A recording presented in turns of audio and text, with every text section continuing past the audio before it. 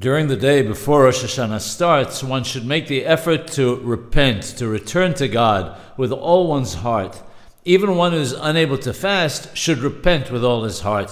One should spend the day involved in the study of the Torah and the performance of the Mitzvot, and one should not take one's mind off teshuvah, off repentance, the entire day.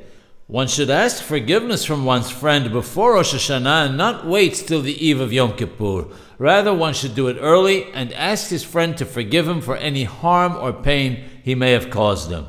There is a custom to visit the graves during the day before Rosh Hashanah starts.